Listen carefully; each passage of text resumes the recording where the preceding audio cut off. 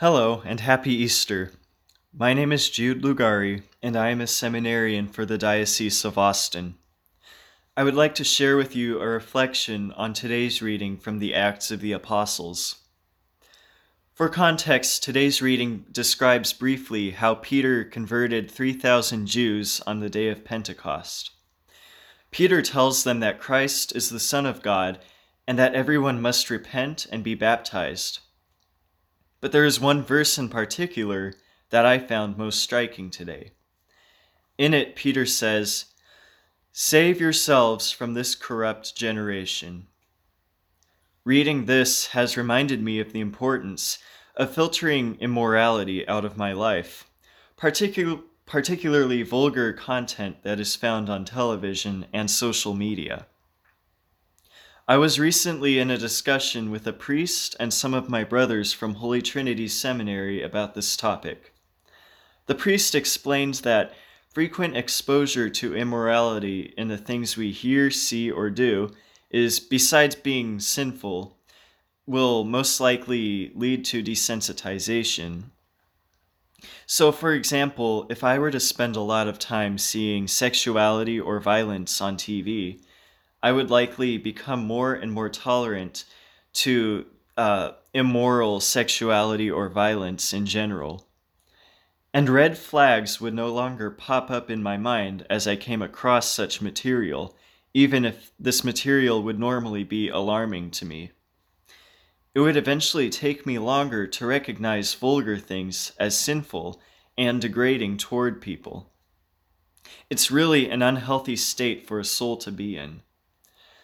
Another example of this might be swearing, especially using words that are blasphemous and offensive to God.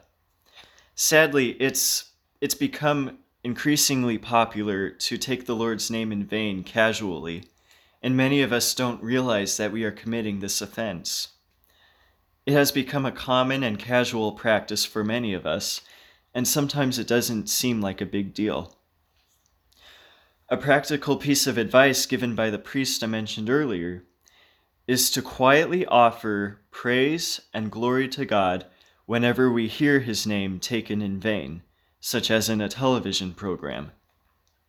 I think this is a great idea because we are called to bring glory to God anyway, but it also acts like a shield against blasphemy, and it promotes virtue instead.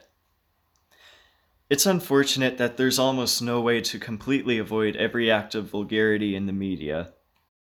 But we can take advantage of these moments by turning them into brief prayers to God. Perhaps they are also opportunities to pray for whomever is committing the offensive act. Especially as we are being encouraged to stay in our homes, we can try to spend more time watching or listening to things that inspire us to grow in holiness, instead of entertaining ourselves with television shows or music that could be unhealthy for us.